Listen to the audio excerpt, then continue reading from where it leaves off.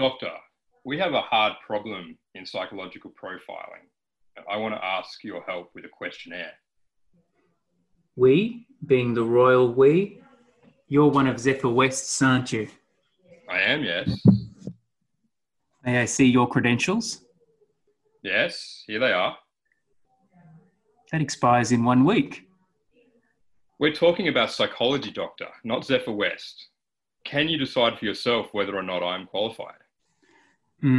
That's rather slippery of you, Cam. Send through the questionnaire. Oh, Cam, do you think you can dissect me with this blunt little tool? Yes, actually.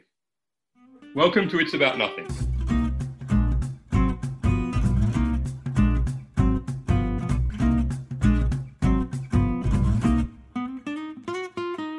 All right, Cam. So, where was that? Where have I taken that from, do you think? I have no idea. Oh, that's good. I won't tell you. It's probably reflected in my delivery too. Okay, so I won't tell you until we bring on our guest today. And the reason I brought it was actually there's a small relationship between the script and the character that the subject's about, and the person we're bringing in today. There's actually a clue in the name of the person who you. Oh, you know what? I think I've got it. Have you got it? Should I say or should I wait? I think I've got a theory. Okay, well, all right, I don't know what to do now. You. No, we'll wait. All right, we'll wait. Otherwise, but of course, what'll happen is I'll just say I'm right either way. But no, okay. I recollected, the name and the connection. Yeah. So what you can do to prove that you knew all along, even though I trust you, is you could write down on a piece of paper, and then you could hold it up. Yes. And if we ask you later and it looks like you're frantically writing something down, then we'll know that you were lying. Yes, I'll do that. Maybe we should. It'd be funny if you wrote down about 10 different names just to play it on the safe side.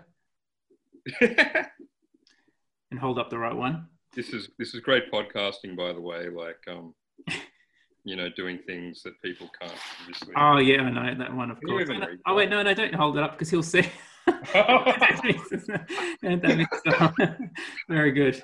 Oh well, this has also started off very well, hasn't it? All right, let's keep moving. Oh dear.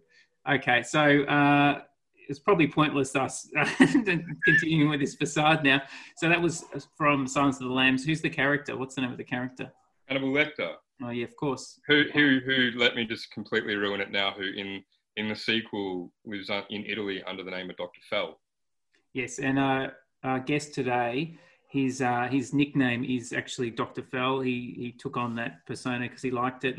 Maybe we'll ask him why he chose that name. Actually, that might be interesting. I'd like to ask him this because it's it has connections not just to Hannibal Lecter, but I think it's a name used in other stories as well. So.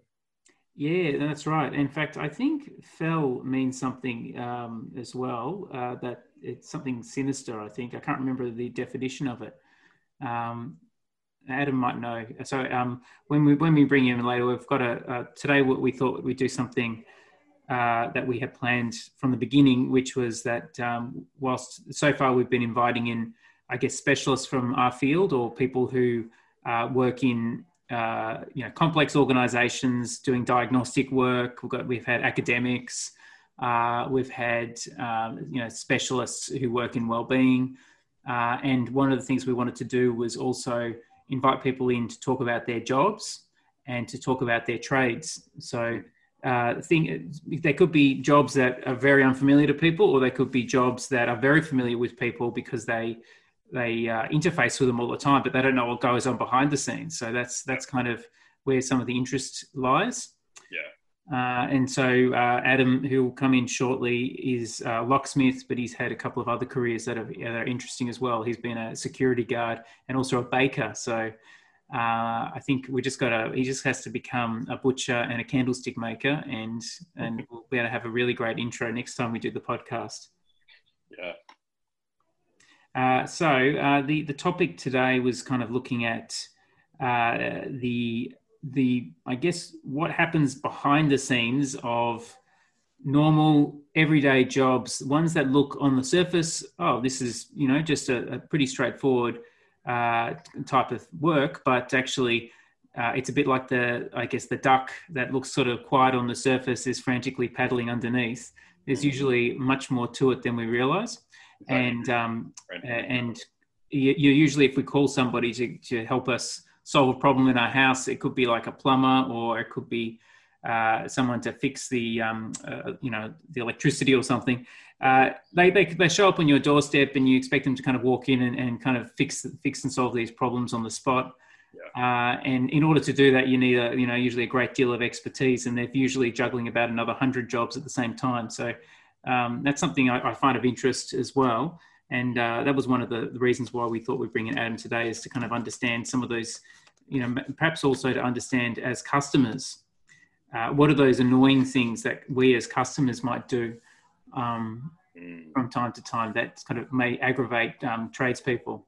Yeah, and particularly at the moment, right, because there's a whole conversation about essential services and like what actually is essential and what isn't. And there's some, like we've been talking a lot on this podcast actually about people who work from home and that sort of flexibility. And as we noted as we went along, there are a lot of people who don't work from home because they can't work from home. So the pandemic's probably put into, fairly, stark terms, like who can work from home and who can't, and who's essential and who isn't really essential. Yeah, well, indeed. I believe so Adam's trade as a locksmith is not a class. It's not just an essential service. It's actually considered an emergency service. Yeah. So that's he's one of the few people who could actually continue working. And you're absolutely right that in the pandemic, it actually really helped prioritize the things that are truly valuable to society. It basically was supermarkets, get the food going, make sure you can still get bread and milk and those sorts of things. Yeah. But toy shops and clothing stores and, even recreational centres, all of those things, they suddenly drop off the list. The arts plummeted. The whole arts industry is in complete distress. I've got a friend who lives in Germany who is an opera singer, and basically he's had to rethink, everything because, in Germany it's the virus is running rampant, and hopefully the vaccine will come along, but it's certainly a field of work that you're just simply not going to get much work in at all in the foreseeable future. All right, so what we might do is we might introduce our next guest. We'll bring him in shortly. So as I mentioned before, so Adam is a colleague of ours, someone and a friend, someone we've known for a number of years. He's a bit of a character. He's had lots of interesting jobs that always seem to require lots of night work. So he's been a baker, so getting up not just at the crack of dawn, but actually well before the crack of dawn to spend endless hours baking bread in really hot conditions. He's then been a security guard working through the night after night, dealing with drunken, angry people for a living for a number of years. And now he's moved into his own business as a locksmith, which he's been doing for a few years now. Business is booming, and he's once again at the mercy of these sort of late night calls and having to go out in the middle of the night and deal with distress, probably sometimes, again, drunk people, tired people, grumpy people, people wanting not to pay money and all of those sorts of things. And that's one of the things we wanted to chat about today is talk about his job. What are the challenges? What don't we know about being a locksmith? So I'll bring Adam in now.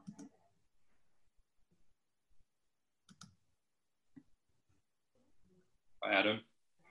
Hey, guys.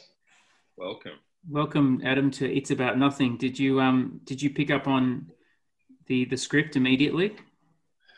I did. That was the world's longest introduction, but that was awesome.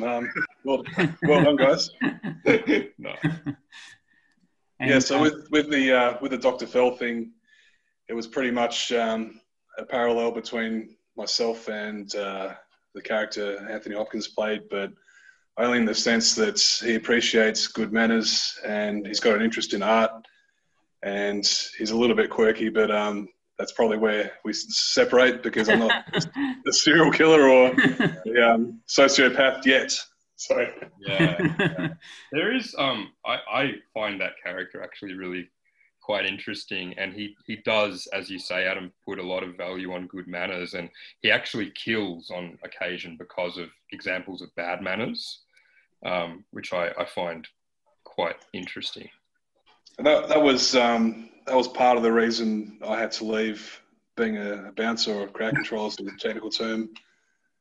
You'd spend hour after hour explaining why someone can't come in, and then the next person would replace them, and you'd have to tell the exact same story, and you'd run out of steam, and by the end of the night you'd be completely forgotten, and you go back to work doing the same thing again and again and again and again. So I sort of ran out of tolerance and patience in that aspect. I know, like years ago I did bartending, and like when people are, drunk, they sort of don't realize how they come across to sober people a lot of the time. Like it's much harder dealing with drunk people, and if you're not drunk yourself. And that sort of, I know as a bartender back then, people would want, that one more drink. So they'd go to the bar and try and argue with you that they weren't actually drunk. But the more they argued, the drunker they appeared to be. So I'm sure you had that experience, working as a security guy. Sorry, go on, man. Some venues, I've worked at a strip club. I won't name it for legal reasons, but you'd say no to someone, and then you might cop a smack in the head, and then that would be the end of it. And then I later moved to a place in Chapel Street, which I also won't name, but you'd say no to someone, and they rejoin the queue and then try it again, and then they just recycle themselves. Yeah. And then sometimes they'd sit on the fire hydrant and eat a meat pie and just stare at you for 20 minutes and then try it again, which is kind of worse. You'd almost appreciate the smack and then be on your way, Yeah. Rather than, they're almost like insulting your intelligence by like going and lining up again and trying it on. Well, they'd swap T-shirts, and it's like, oh dear, now I don't recognise you anymore. It's yeah, that's interesting. Crazy. When they swap T-shirts, do they swap it with each other? Like they basically just rotate it around. They'd swap it with each other, and they do it in front of you. And then it's like when you play hide and seek with a 3-year-old, and if they don't make eye contact, you haven't spotted them. Yeah, that's interesting. When you said, Cam, the person who's drunk doesn't, gets really angry, and then it kind of escalates. It reminds me of something actually I think Adam told me once, is that if you're thrown in a mental institution and you're not crazy, the angrier you got saying, I'm not crazy, that people would start to go, oh, this is not good. Back to your room. You're getting very distressed here, and you couldn't actually. It's almost the catch-22 from the book, isn't it? Like you can only get out of there if you're insane, but in order to if you say that you're insane, then you must be sane or something like that. It's like I used that on my daughter yesterday. She said, I was saying, oh, you're getting very mature, and we explained it means sort of grown up, and she said, oh no, I'm not mature, and I said, oh, that's exactly what a mature person would say. Oh, how did that go? She clicked with it. She understood. She said, "Oh, does that mean I'm mature again?" And I was like, "Yes, it does." Isn't that kind of the premise for One Flew Over the Cuckoo's Nest? Like Jack Nicholson was sent there, and then he figured out that half the patients are there voluntarily, and then by the time he tried to walk, it was sort of too late because he pressed all the buttons he was meant to press. Yeah, I think that's right. From memory. I thought it was intentionally ambiguous, that it looked like he was faking it. They thought he was faking it the whole way through, and you're sort of left thinking he probably was, but then the place drives him insane. So he was actually sane. He was trying to get out of going to prison, I think, and then eventually the time he spends there drives him to insanity, and he becomes very violent at the end. And then I thought that's what the point was. Maybe I missed the point. Maybe we need to go back and reread it or rewatch it. So I don't think I've watched it or read it since I was a teenager. No, I think keeping it ambiguous is, it's healthy for discussion. You can make your own interpretation. Yeah, true. So Adam, I'm going to ask you, are you like almost nocturnal now because of many years of the work? Oh, geez. Yeah, I could go back as far as St. Kevin's. there were definitely in year 12, I'd spend most of the morning half asleep, and then my brain would sort of switch on around midday. Yeah. And then I'd go to bed at 3 or 4 every morning, and wow. It wasn't out of choice. It was just I was sort of being pigeonholed into what people accept as normal life, normal circadian rhythm. Yep. But I've always had an active brain at night. It just ideas pop into my head, and at the time I was interested in painting pictures, and I'd try and sleep, and my brain would say, "Hey, what about this? What about that?" And okay, it was setting me up for following that. I became a baker, which I'd started 1:30 in the morning, but you go to bed when the sun would go down, so there was sort of something natural about that aspect. But ever since then, I've never been a daytime person, except for, I guess now I'm sort of day and night, which isn't too healthy. Yeah. Okay. What's the longest you'd have to go with that you've gone without sleep? Well, it's not that I'm sleep deprived in the sense that you go X amount of hours without sleep. It's in the sense that I might sleep 3 hours and then wake up anyway. So I think most people would determine one day from the next as being 24 hours, but I kind of just sleep 3 hours at a time and on a rotating roster. So tell us about the job that you have now, Adam. So what is the most common thing that happens when you show up at someone's house to, let's say, to let them into the house or to, I guess, rekey the house? Like what are the common sort of things that customers say to you when you come in? Is there like some sort of pattern that you've picked up, or different types of people? Yeah, random phone calls would more often than not be lockouts, so people locked out of the house. But I've kind of tailored the business to be predominantly real estate based. So 99% of my clients now are property managers. And so the calls that I get from them are usually rekeying. And you get a request to rekey a property if the tenants are vacated. And during COVID, it's become popular. People can't afford the rent. People don't have the jobs anymore. People have their jobs, but they're not in a position to work because of this and that. So it's going back to normal now, but there's been at least half a year of properties just becoming vacant. Yeah, which, it's bad for the economy because people are not making ends meet for their mortgages, and then if you undersell your house, it's sort of the precursor for a recession. So yeah, we're doing better now, but I've been getting at least 5 or 6 calls a day that are just rekeys. Like, there's been a freeze on evictions, haven't there? Like, hasn't there? Well, there has been a freeze on residential evictions. I'm still doing commercial evictions. Yeah, wow. Okay.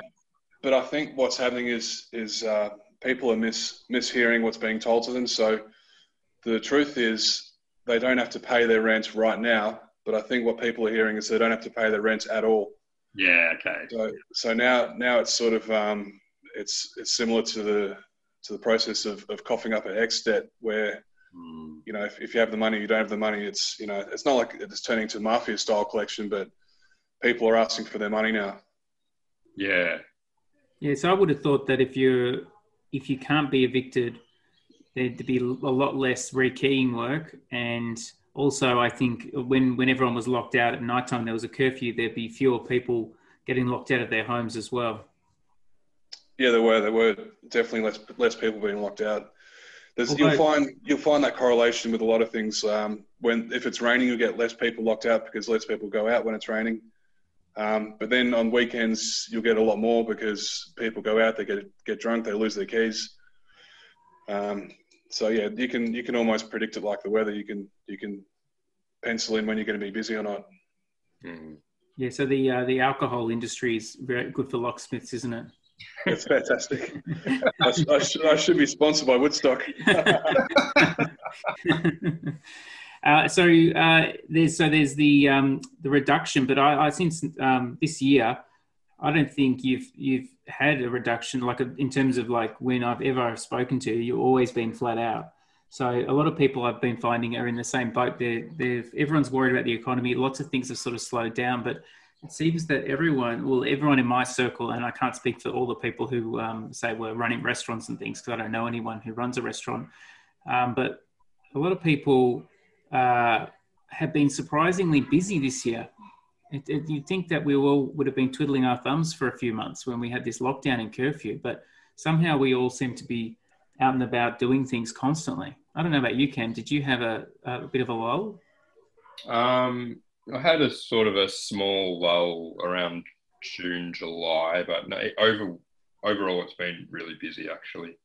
Like much busier than I sort of anticipated maybe in March when I was looking forward, and kind of adjusting to see what kind of year it would be.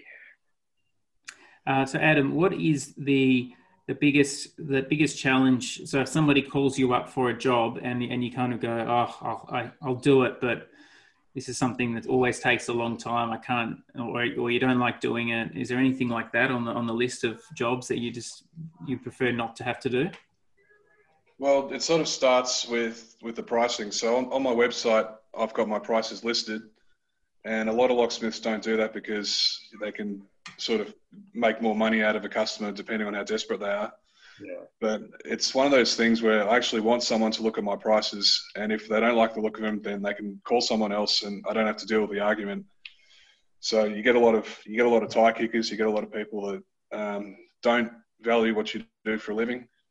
But what happens is if you start lowering your prices, they'll call back and they'll compete with another locksmith, and they'd say, well, I'm not doing it for 100 because this guy will do it for 90, then he won't do it for 90 because this guy will do it for 80, and the whole industry gets bastardized. So I set my prices where they are, and I don't budge, one iota, but they are competitive. Having said that, have you always taken that approach, like when you were starting off? Did you? No, definitely not. I used to, I'd get a call from someone, and then they'd say, I'll think about it. And then this is when I'm starting off. I'd call them back with a lower price. Okay. And I'd sort of go through this bartering process. Yeah. But obviously, you build up a clientele by this point, so you're in a stronger position perhaps to sort of. I have, and that's what this year is pretty much. Because last year, I'll try and give you the short version of it. But last year, I had someone working with me, and I was paying him a wage, and he was doing a great job. And I thought, instead of being a locksmith, I'll use my time to meet new clients and try and boost the business while there's other guys on the road doing all the work. Yeah. That has a knock-on effect of about 6 months. So if you walk into a Ray White or an O'Brien or an LJ Hooker and blah, blah, blah, boost the business, about 6 months later, you'll get a lot of people that just call you because if they heard from you last time, or they talk to each other, and it kind of grows from there. So most of this year has been a result of the networking from last year. Yeah. Yeah. So, and now that my employee's gone, I'm sort of on my own. It's one of those things where, you make your bed, you've got to sleep in it. I've actually got too much work. Okay. Well, would you potentially take someone on again going forward? I would in the sense of either casual or subcontracting, only because I think by 2025, superannuation is going to go up to 12%. I could be wrong on that. Yeah. Yeah, possibly. And I was finding doing my BAS the last couple of years. Right now it's at 9.5%. Yeah. And I was just barely making ends meet. And I think one quarter I owed the ATO about 10 grand, and my vehicle broke down. And I thought I can either pay the tax office and not have a car, so I'm not able to work, or I can buy a new car and then say to the tax office, I'll pay you when I've got the money. So you get stuck in these sort of predicaments where you're not going to do well either way. And I actually picked the option of putting the ATO on hold, which is actually pretty scary because once they watch you for a while, I've been told. So, every time we have a federal budget, we hear about, really regardless of which party's in power, we hear about measures to assist small business and, tax breaks and subsidies and things like that. So in your time of operation, have any of those things actually made a tangible difference to you and what you do? It has, in the sense that I went through my schooling at TAFE while Labor was in power. Yeah. And they tend to look after anything, blue collar, anything trade based. And then now that I'm sort of, company director, and I'm not white collar by any means, but I'm the guy that signs the checks. It's convenient that Liberals in power. I think they recognise the value in businesses, because the businesses create employees, and the employees can work as hard as they want to. I think it's sort of it's healthier for the economy. Yeah, it's a really interesting perspective there, though, that you've sort of, in some ways, you've seen benefits from each approach to government, depending on where you're at in your career at the time. That's right. You always, and that's that plays out sort of in people's political affiliations usually as well, with their age. Like, there's the theory that when you're sort of younger, people tend to be sort of more left-leaning, and then as they get older, they become more conservative. Not everyone, but that's sort of a general pattern. But I know that's true. But like, I know quite a few tradies, like say in their mid-20s and up, and mostly self-employed guys, and a lot of them are voting. And I don't want to turn this into a political thing, but are voting Liberal for exactly the reason that Adam sort of talked about. So at a fairly young age, they're running their own business, and maybe like having to pay superannuation for people. They do have someone working for them, and, BAS statements and all that sort of stuff. And they are discovering those things. But maybe you go in a different direction, and you're sort of like, university qualified, moving into, different spheres of work. You might have somewhat of a different perspective on that at a younger age. Yeah, probably true. It's when I think Adam was saying Labor's sort of more focused on the blue collar, it's not usually the business owner as much. At least I don't think it's more it would be more the tradespeople, wouldn't it? And it's more traditionally it's the unionised workforce. So it's like, and what's interesting about that is like the unionised workforce is smaller than it's ever been. And so I think it's 15% of the private sector is unionised now. So like most people in trades, be they, locksmiths or plumbers or sparkies or whatever, are essentially working for themselves. So they, Labor doesn't necessarily have their vote in the same way they would 20, 30, 40 years ago. Right. Okay. I wasn't aware of that. Is that, so what was it at its peak then, roughly? I don't know. Back in the day, I'm guessing it would have been closer to sort of 40, 50%, probably even more than that. Adam, so tell us about, is there any, aside from the working hours, right, have you ever detected there's a pattern between being a baker, a security guard and a locksmith? Is there anything that's similar in those fields? Because on the surface of things, the only thing I can see similar for a security guard and a locksmith is they're both kind of security related. Whereas bakery is, I can't see any connection there at all, except for maybe the working hours that might be similar. The baking thing, before that I worked in a bottle shop just to make it more complicated. But this is silly. I just walked past Baker's Delight in Brighton and stuck my head in and said, "Can I have a job?" And they said, "Yeah, sure. Do you want to start tonight?" It was as simple as that. I mean, the world's really changed today. If you've got to create an online this and that and send forms and then go through stages of interviews and get chucked in a pile, and if you're lucky, you get, But I didn't even want the job. I just walked past and I thought, yeah, I'll have a go at this, and I got lucky. Yeah, okay. And you did that for a number of years. That was like something you did for a while. I did, and I don't mind telling personal stories, but at the time, I was living with my second girlfriend, and she'd sort of come home around 5 o'clock, and I'd go to bed at 6 p.m. And as a result, she started spending time with my best mate and blah, blah, blah, blah, blah. But I figured that because of the job, I sort of couldn't do what I wanted to do. And I was pretty young at the time. I was about 24. Yeah. So I thought that job stopped you it impacted on your private life essentially. Yeah, I just thought I've got the rest of my life to sort of knuckle down and learn about pain and suffering and blah blah blah. Yeah. But I thought if I'm going to spend the best years of my life doing something, I want to at least be able to party once in a while. So being a security guard was sort of a party and work at the same time, because I did a lot of different gigs. I worked at concerts, did outdoor events, worked in bars, clubs, did a few boring things like gaming rooms, but it was a definite change of pace.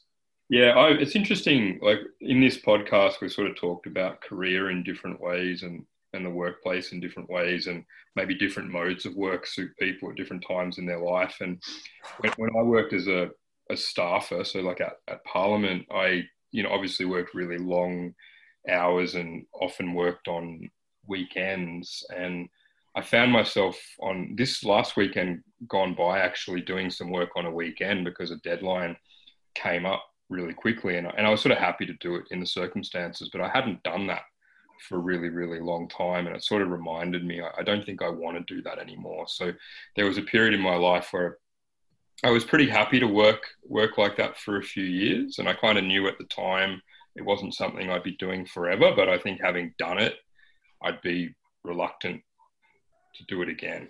So I don't know, it's sort of the same for you. Well, yeah, I think it's such a weird thing to get exposed to, because you'd learn a lot about life in a very short amount of time.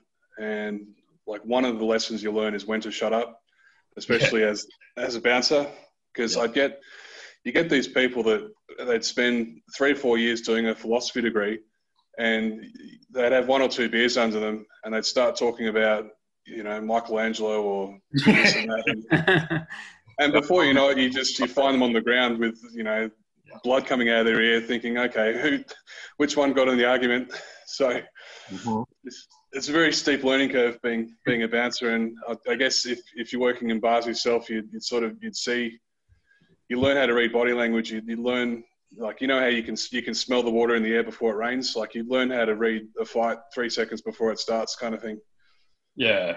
Let me ask you a question. I don't know if you can answer this, but when I was younger and I kind of went to venues that had, bouncers out the front pretty regularly, I can remember they would often focus on shoes. Like, shoes seem to be, particularly for guys, like you could be wearing like rags, but as long as your shoes were okay, they'd let you in. Like, is that just a venue by venue policy, Adam? Like, do you guys would you just go on whatever the venue stipulates, or do shoes have something?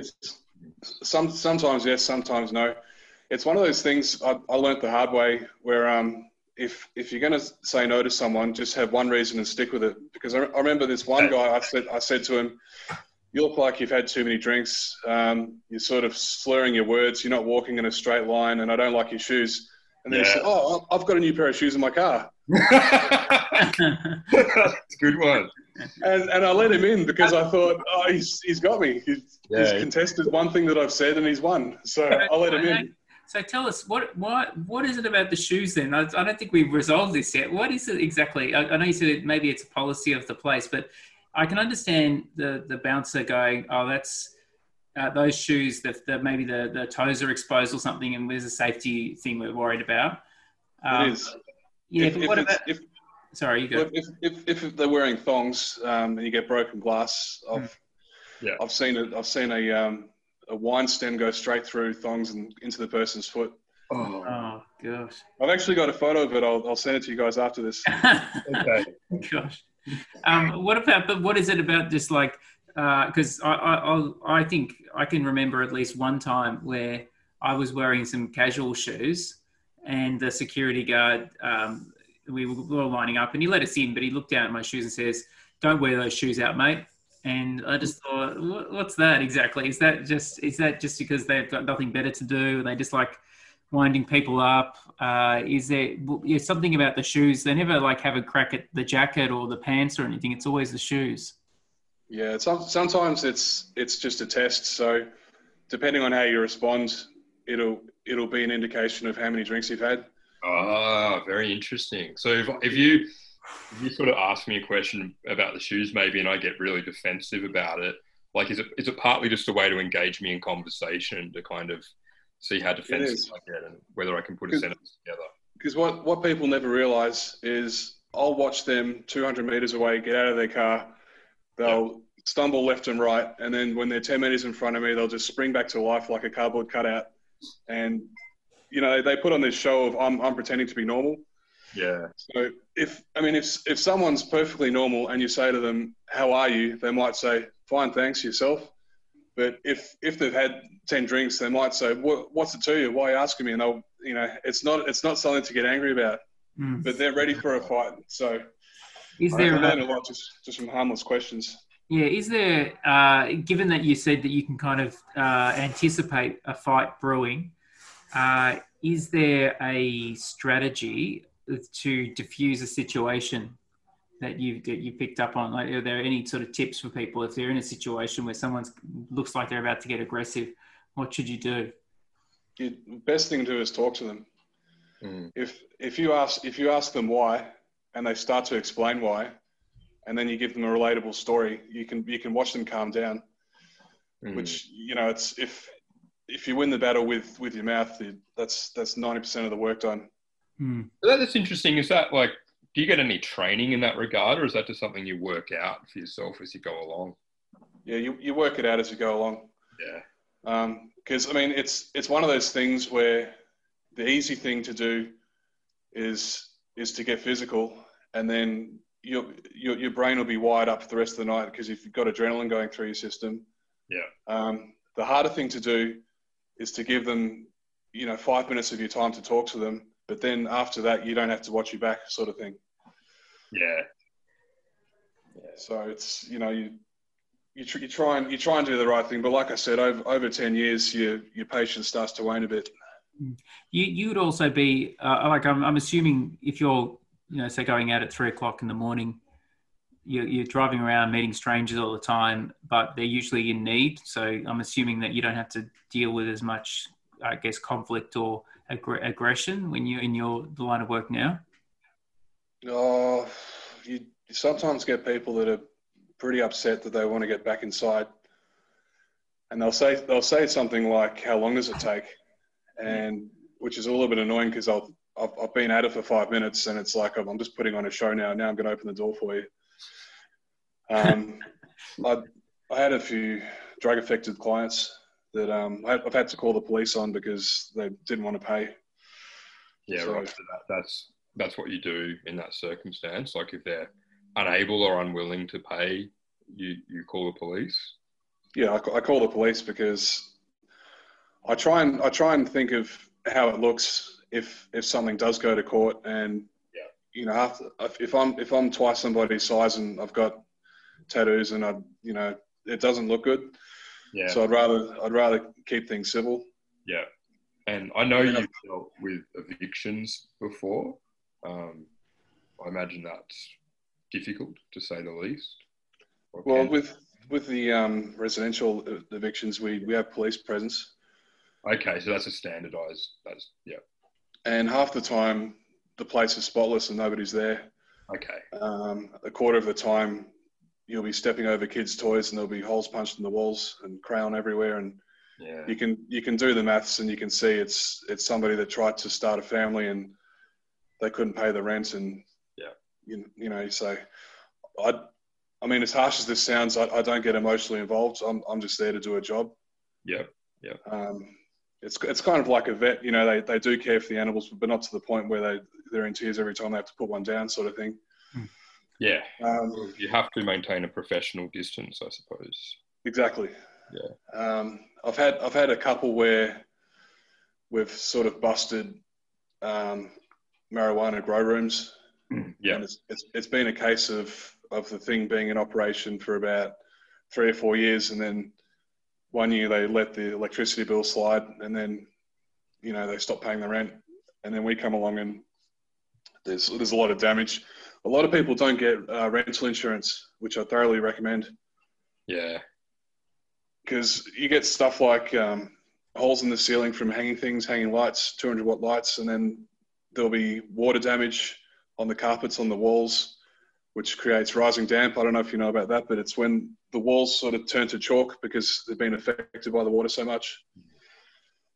So yeah, and they get screened by property managers. They look the part, but then as soon as they move and they kind of turn into someone else. Yeah. Have you ever been to an eviction where they have to drag someone out, the police? Yeah. Right, and that's probably the worst. So the first situation is like they've abandoned the place because the writing's on the wall. They know they're about to be evicted, so they've accepted it. And the second situation is things are a mess.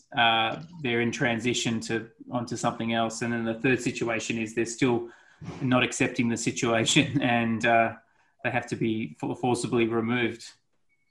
That's exactly right. Could be Donald Trump in January. There may be a locksmith. Is that still going? Is he still around? Or he hasn't conceded yet as of today, but he more or less did concede yesterday or the day before, like by default, because he said, well, I'm going to authorize the transition process to begin. Like, I'm still fighting this election, but I've authorized the transition process to begin. So I think that was probably the unofficial signal to people. Yeah. I think it was inevitable in terms of, like, everyone was like talking about these horror scenarios where he'd like basically board up the White House and they'd have to send people in to drag him out, all this stuff, and it was like I never thought that would happen. No, I thought he's just basically every possible avenue. He's just basically exploring. Yeah, and that's what it's coming down. Well, he's eligible to take a second crack at it next. Yeah, next absolutely. He's only served one term, so he could run again in 2024, and maybe he will. Yeah. I was going to ask you, Adam. Like a locksmith has in a way a kind of privileged position in society because you can make keys, right? And like I can't just go and make a key. So presumably, if you can go and make keys, you can access many doors. So in order to have that ability, like, do you have to go through a sort of certification / police check kind of process? Like the actual equipment that you use to make the keys, can I go and buy that myself? I assume not. So what are the protocols around all that? That's a good question, because to do things properly, I had to jump through every hoop. And that's in the sense that to get real estate clients, you have to have public liability insurance. Yeah. And to have public liability insurance, you have to have locksmith certificates. And then to be able to buy the tools that you need from LSC, which is Locksmith Supplies Company, you have to have completed a unit called Gain Entry, which is only taught as a second-year apprentice. So I had to get all these things together just to be able to work for property managers. Okay. But having said that, if you have a criminal record, I'm pretty sure they can still teach you locksmithing. You just won't be able to get a license.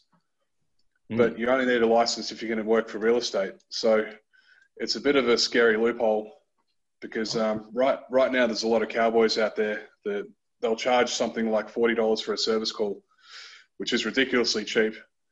And the way they make their money back is they don't even attempt to pick the door open. They'll just drill straight through the lock, replace the lock, and then they might damage your door and replace the door as well. So a $45 job will turn into $800. Which I could.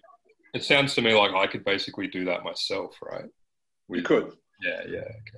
Yeah. So Cam, I think your I like the way you summarise that there's many keys and many doors. That's great. I think in many ways you have that ability even to get into someone's house as well if you really wanted to. I think that the difference is that Adam can do it with precision. I can leave zero evidence I was ever there at all. Yeah. You'd be the perfect burglar in a way. I'm not suggesting it to you, obviously. But having said that, that's actually a career up my sleeve I can get into if I want to as an insurance assessor. Okay. So if I see a break-in, I can see exactly how they got in, what tools they used, and the order of which they used those tools, and which way they turned them, and what scratches equate to what, and whether the paint's fresh, whether it was damaged, whether it was a cover-up job, like some people will attack their own locks to make it look like they've been sabotaged. Oh yeah, of course. Wow. Yeah. There are little things like if you scratch aluminium, it'll come up bright silver. Same with brass, it'll look gold. So I can see if something's been done the day before or a month before. So having said all that, I'll leave the job as if I was never there at all. There won't be a fingerprint, nothing. What is there anything that when you're out doing your work that you find irritating, like things in your job? So I'm just thinking about when I've had more customer focused roles, like when I was working in retail, for example. There's always you always leave the end of the day with lots of annoying customer stories, and I'm sure, Cam, in your bartending days, you had the same sort of situation. There's always some story when you walk away from work at the end of the day going, like for instance, when I was selling shoes, I remember there was a guy who tried on the same shoe in 3 different sizes, and he sat there for would have been at least 2 hours trying one on after the other, walking around, and he just could not reach a decision. And I could almost understand that if he had the 2 shoes in front of him, the 2 different sizes, that there'd be some sort of maybe critical decision there. But the fact that it was a 3rd pair, that's what kind of blew my mind. It's like, is it, how can you be trying to decide between 2 that are very similar and then take the 3rd one, which is a lot larger or a lot smaller, and go, oh, that one's actually up for grabs as well. It just didn't make any sense at all. You talking to me on that one? Yeah. So are there any sort of irritating things, like just, or maybe not even irritating, but they could just be like things that people do all the time. They don't even realize it. Like they'll ask you a question, you'll kind of think, well, that's ridiculous, that question. Yeah, I remember this one customer, I rekeyed her front door, and when I did the job, she said, "Where's the old lock?" And I said, this is the old lock. And she goes, "But I wanted it changed." I said, "It is changed. What it is the old lock with a new key. So the old key doesn't work anymore." Yeah. And then she replied, "Well, where's the new lock?" I said, "There is no new lock. The lock doesn't change. The only thing changed is the combination." "Well, give me the old lock then." And I'm like, we went in circles, so I had to draw a picture, and yeah. So that so just to clarify for the people listening, so you've got the lock itself, right? So that's that's the whole structure, and then that's right. And then the key part of it is where you actually insert the key, right? Well, the key goes into the cylinder, and inside the cylinder there are pins, and those pins corresponds via code. So let's say the code's 1, 2, 3, 4, 5. The correct key will also be 1, 2, 3, 4, 5. Mm. And then I take those pins out. I can use the same pins to shuffle the order around, but I always use new pins because worn pins will inherit the problems of the previous lock. Yeah. And then the lock stays as it is. It's just got a new key, and it's the most cost-effective way of doing things. Otherwise, you have to replace the whole lock. Yeah. And what about people? Do people watch you while you work? Do people actually sometimes try and tell you you're not doing it properly? Has that ever happened? Yeah. Well, the number one thing is there's a mental trick that gets played on some people, and they don't realise they're part of it. In the sense that, I'm assuming both of you guys are sitting at desks right now. If you look at your desk, I bet you can spot a scratch somewhere. If you look at it hard enough, there'll be some tiny little mark somewhere. And the only reason you've noticed that is because I've told you about it. Hmm. So I'll put a lock on the door, and the person will look at it afterwards and they'll say, "You put that scratch there." And I'll say, "The scratch has always been there, you just never noticed it. And the only reason you're noticing it is because you're inspecting my work." Yeah. "Oh, no, I've seen that door 1,000 times and never looked at it." So it's one of those things, the way coincidence works. If you grab a handful of coins and you throw it on the ground, whichever way they spill is equally as important as the next. Like, there's nothing special about it. The scratch has always been there, kind of thing. Yeah.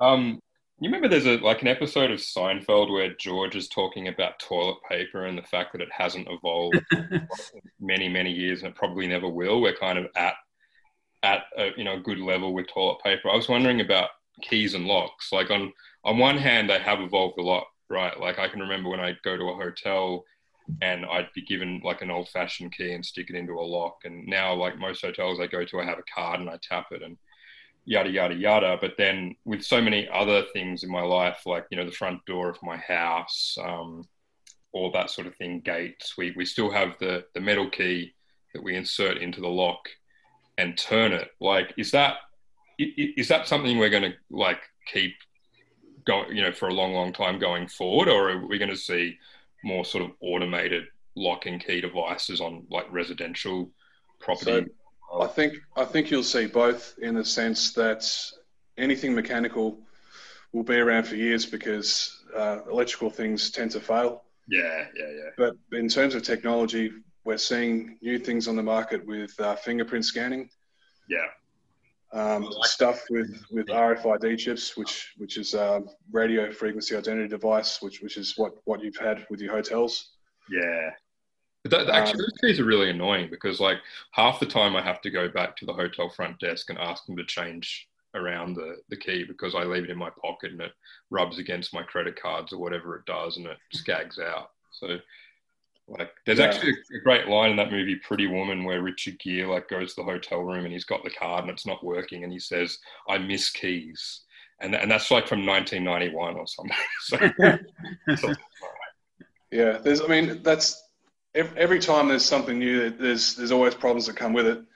And like, I've seen some scary things in the sense that keyless entry on cars has a problem that hasn't been addressed yet. So what happens is somebody comes home, they take their keys out of their pocket, they put them on the coat stand, which is next to the front door. Yeah. If someone has a card reader, they can walk up to your front door, read the code on the keys, and then walk up to your car and start it without actually touching it. Oh, wow. Okay. So you can have your brand new BMW or Mercedes stolen without any sign of attempted entry. Yeah, wow. Which they haven't. The only way around it is if you leave your keys in an aluminium wallet, because that tends to block the signal. Yeah, I still think one of the worst things about the start buttons in the car is, and it happens a lot, is that the mechanical reminder of taking the key in and out is always like, it's a reminder to take your keys with you, because the last thing you do is you take the keys out, you put them in your pocket. But if you put them in in the side tray or something, it's very easy to walk away from the car and just leave the keys in the car. And I think that plenty of people are probably doing that. And then, of course, the keys are in the car, someone can get in. It's not even like you can lock your keys in the car, because it stays unlocked, doesn't it? Because the keys are in there. Well, the thing with that is that I've seen that with houses. So people have window locks and they'll leave their keys sitting inside the window. And somebody spots that from the outside, they'll smash the window with their hand and let themselves in by unwinding the window. And they'll think, no problem, I've got home and contents insurance. But an insurance assessor will say that's negligence because you've left the key within eyesight. You made it too easy to get in. All right. Interesting. Just to finish up, I was thinking of another story when you mentioned the scratch thing and how obvious it is, and the way that plays out quite often is with rental cars and things. They'll say to you, now we want you to walk around the car and point out any obvious scratches before you take it, because they basically don't want to be in a situation where they've scratched the car and then you come back and say that scratch is always there. And I always found it kind of an odd thing that you have to almost like go around checking the car yourself to make sure you're satisfied with it. Like you have the time to walk around and inspect every single panel and check for every possible scratch that could be there. Yeah, well, that's a scam they've got. And if you ever go to Thailand, if you rent a jet ski or something, yes, when you go to return it, they'll blame you for it. So it's called a condition report. Yeah, that's right. Yeah. We had so when I went to Tasmania, I think it was probably maybe last year, I think. This is my colleague and I were traveling there, and when we drove back to the airport, we realized that our flight was actually about to land. And fortunately, Tasmanian airport is really quick and easy. You could just zip right through into the terminal. But we jumped out of the car and we basically ran to our flight, and we just got on in time. And then when I got back to Melbourne, I got a telephone call, and the rental place said, we've noticed that the screen, your car screen, has actually got a massive crack in it, which we'd never seen. And my sort of theory is that it shows up sometimes you can't see a crack unless you see it under a certain light. And I think it was always there, but I'm not 100% sure. So yeah. I was like, I don't remember there ever anything hitting the glass. And they said, well, we know you're not telling the truth. Well, they didn't say it like this, but they're more or less saying, we know you're not telling the truth because you ran from the car. They knew that. Yeah, because when we dropped, when we drop the car off, the person who walks around the cars and checks them and does all that sort of must have seen us running, and so they've made this erroneous assumption that because we're running, we're therefore guilty. And I was like trying to explain to them. I said, look, I came down for business. Yeah. We're professionals here. We've rented the car for one day. I'm not the sort of person who's going to go in and try and scam a car rental place with my colleague. We're not going to just go, and we're certainly not going to go running away from the scene of a crime. Yeah, wow. So eventually they gave up on the hunt and realised that perhaps we weren't these terrible villains. I could just imagine what happened behind the scenes. There was the person standing there going, look at those two people running, and then going over and seeing the crack in the screen going, oh, now I know why they were running. And it'd be pretty bad crime, because you wouldn't be able to get away with it either, would you? Like, it's just because you run away doesn't mean the screen's no longer cracked. I once dropped off a hire car at an airport and, got on the plane and then got home and unpacked and then realised I still had the key. Oh, no. And they're actually really understanding about it. So I think I express posted it or something like that. All right, we might wrap up with I guess our main segment. So thanks, Adam, for walking us through the day in the life of a locksmith and the life of Dr. Fell. Yes. What we normally do to wrap up is Cam and I talk about either like a book that one of us might be reading, which is usually Cameron, or a film or a television show that we've gotten into recently. So rather than maybe you and I, Cam, talking about that, is there anything you've seen recently, Adam, or read that you think is or listened to? It could be a podcast or music or something as well. But yeah, I think Adam should have first go. Oh, geez, nothing's coming to mind. It will. What I find usually as we go along. I do a lot of reading, but it's mainly just fact checking. Yeah, because I've noticed the internet in general has no accountability. It's easy to post the truth, and then it's easy to post a rumor, and then this is true. More people might agree with what's not true at all, and then before you know it, this is how people got their heads chopped off and suspected of being witches 200 years ago. Yeah. So it's just a modern version of that. The valuing of information. Actually, let me ask you on this, like, Dr. Fell, have you gone and read the books behind the movies as well of Silence of the Lambs? I've read was it Manhunter? I think it was Red Dragon. Red Dragon. Yeah. Red Dragon got turned into that. And they actually did another film which didn't involve Anthony Hopkins. I think it came out mid-80s. But I think there's some artistic license to that. I know with the Hannibal film, I think Anthony Hopkins was meant to chop off her hand, or there was something more sinister rather than making it. I mean, it doesn't look like a love story. No, you're right. I think that's what happens, or it's something along those lines. But the book of Hannibal is really different to the movie, and it's a lot more courageous in a way. Like it has quite an unusual ending that I don't want to necessarily go to here in case anyone wants to go and read it, but I recommend it. But it has I'd say a brave ending. And then when I watched the movie, which I think was directed by Ridley Scott, I loved it up until kind of like the very end of it, and then they just went in a slightly different direction. I thought, that was a bit of a cop out. Mm.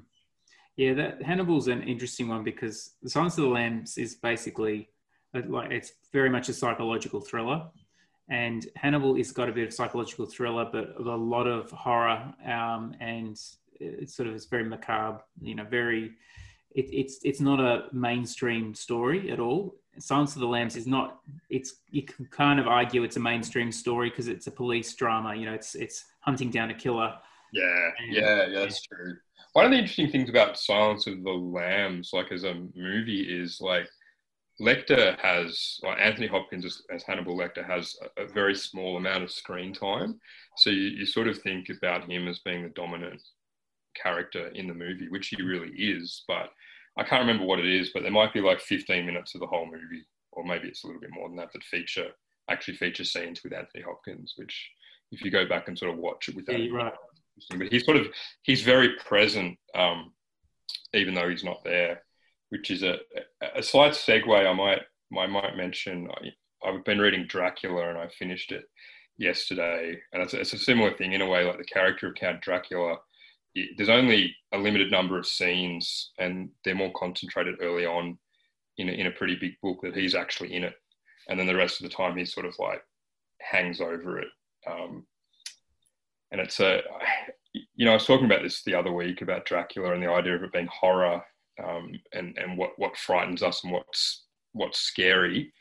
And Dracula's not necessarily scary to us today in the way that it might have been scary to people, 100 years ago or more when it was first released. But it has all these themes in it, because what I did was I went and read a little bit about Bram Stoker himself, and sort of what he was about and what motivated him. And there's a slightly, I guess maybe it's almost like a Freudian interpretation of Dracula. It's very sexually charged, so that like the vampirism and this and that is actually a metaphor for sex. And then if you go back, and I read a little bit about Bram Stoker himself, and he was actually an advocate of censorship, which really surprised me. So he actually wanted a lot of books of the period to be banned.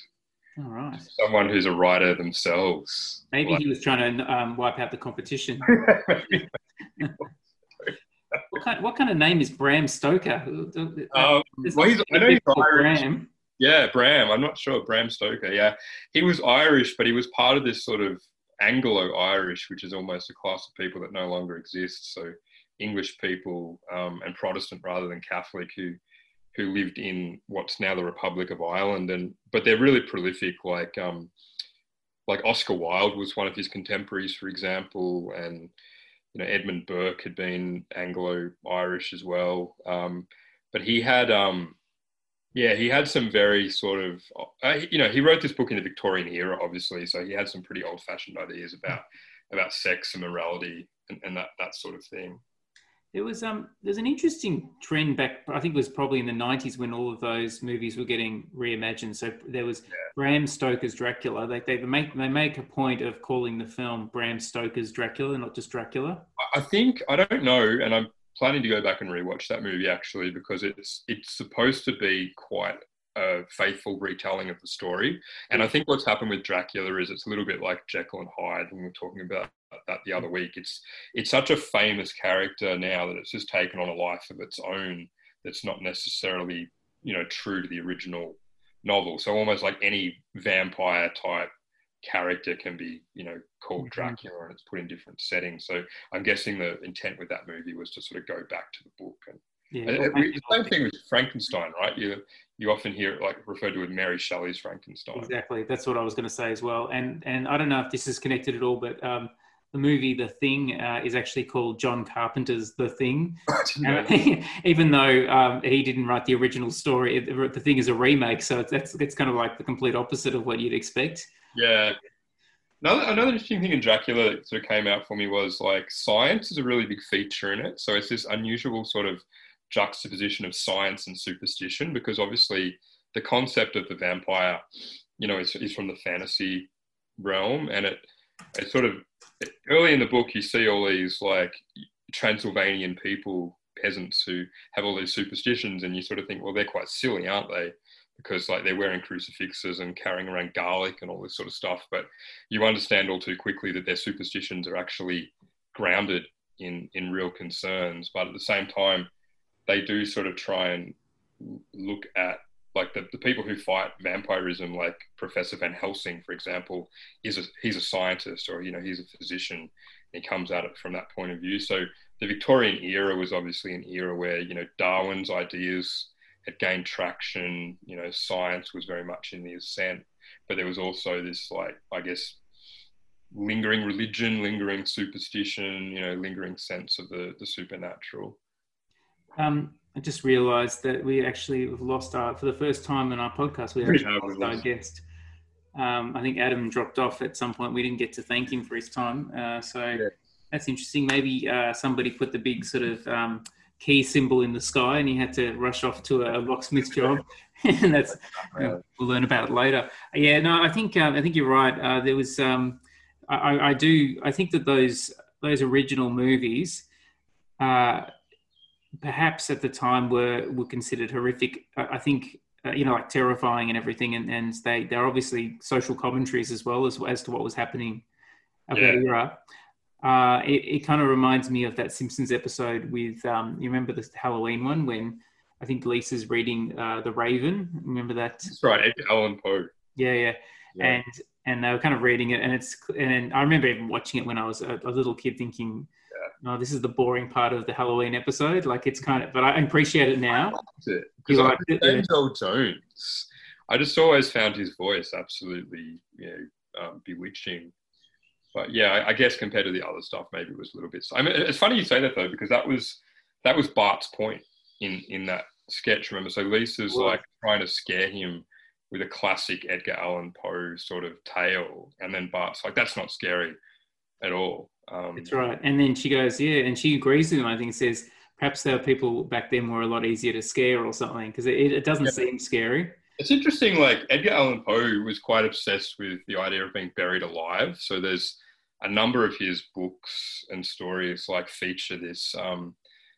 There's one great one where someone's like walled up deliberately, and there's other ones where people are accidentally buried alive. And apparently in those days, it wasn't completely unheard of for this to happen. And they actually, it sounds ridiculous, but they weren't necessarily as good at determining whether someone was dead or alive. So someone might have gone into some kind of coma or something like that, and they might wake up and find themselves, in a coffin underground. So some people actually install bells, or like there'd be a contraption where you'd be in a coffin and there'd be a rope going into the coffin and you could pull it and ring a bell, which would be quite scary if you lived next to a cemetery and started, hearing the bell. But maybe in an era where death, might not be easily determined, the concept of being buried alive could be a real concern for people, so that it might be reacting to that. Yeah, that'd be pretty disturbing to discover in modern era that this whole time we thought people were dead, that they were just in another phase. Yeah. And we have to get the bells out again, just in case. That's really good. I'm just thinking of anything I've been watching lately. I certainly haven't been reading anything lately. I tend to sort of fall asleep almost immediately at the end of the day. I watched a movie the other night which I really enjoyed. It's called Bone Tomahawk. Have you heard of that? No, but I actually saw a mutual friend of ours on Facebook had posted the other day that he had watched it. I can't remember whether he liked it or not. So tell me about that. Yeah, so it's recommended. You have to have not be too queasy about violence. It certainly is like a good old fashioned Western. It kind of, without wanting to ruin it or anything like that, but it certainly does deviate at a certain point where it becomes a bit more sort of horror and gore related. But the story is pretty good. I think the characters are great. It's very original. It actually didn't do very well at the box office at all. What's the premise of it? Just so yeah, of course. It's basically it's set in this sort of old town, and there's this guy's wife gets taken by Indians or Native Americans. Yeah, and and a couple of other townspeople as well. And so the sheriff, who's played by Kurt Russell. I love Kurt Russell. Yeah, he makes a decision. He looks great. I mean, he really looks like a sheriff. He's got this sort of long beard and mutton chops. And he looks like he could be a sheriff. Yeah, I can see that. So the sheriff basically makes a decision to say, look, I'm going to go off, and it's my duty to go off and rescue her. And the husband insists on coming along, even though he's got a broken leg. And then there's a third character who's played by Matthew Fox from Lost. Matthew. Oh, yeah, I remember, yeah. Yeah, very completely against type. He plays this kind of very eccentric, kind of likable and also unlikable character. So he's very egocentric. He's not particularly nice, but he's very brave and clever. And he goes along with them as well. And they go. So essentially, it's the plot is very simple. They're going off to rescue this group of people who've been taken. But it's a Western essentially. It's a Western.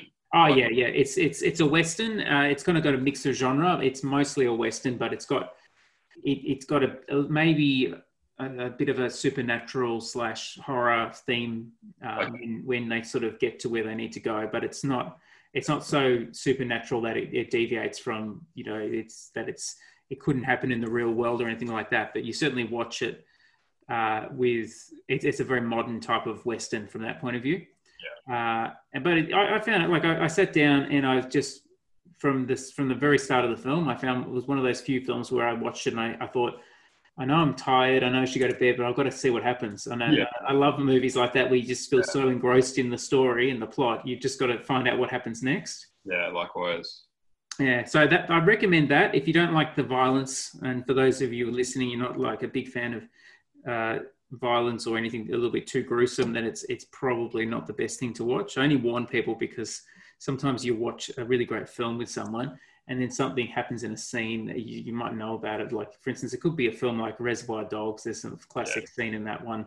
It's just, for some people, if they see certain things in films, they'll just go, nah, that's it. Oh, that's just traumatizing. I hate seeing anything that's too... Yeah, for some people, it's an automatic turn off. That's right, Yeah. One thing I'm really missing at the moment is the cinema. Like, actually, we can go to the movies here in Canberra, but there's not much on.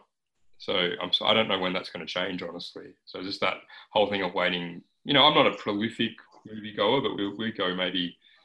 we'll probably go once a month or something. So I suppose that's like fairly regularly. But I do miss that experience of going to see whatever the latest movie is and talking about it with people. Yeah. Hey guys, I'm back. Yes, welcome back, Dr. Phil. Did you lock yourself out? Oh, good one, Nicholas. I've been waiting to say that. It said my phone was overheating, but I think my phone was just overheating from this glorious conversation we're all having. Well, we're just wrapping up, but and so it's actually really good timing because what we'll do is we'll say thank you very much for indulging questions and sort of meandering all over the place, which is what this podcast in some ways is all about. It's about nothing, so we don't always cover the hot topics of today, but at one point in time, I'm sure someone will be picking up this conversation going, this is a very important historical reference that we need to. I'm very honoured to be included in this because you guys are both intellectuals, and I hope I've kept the bar at some height. It's not too lowbrow for you. Like, I think Cameron and I combined can make one intellectual, I think, which is good. Do you think? I think we actually raised the bar a bit. With Adam, we're an intellectual plus, so we're a force to be reckoned with. But we need three of us against one normal person. I think that probably works. Thanks, Adam. Thanks, Jam. Thanks, everyone, for listening. Enjoy the rest of your day or evening or morning.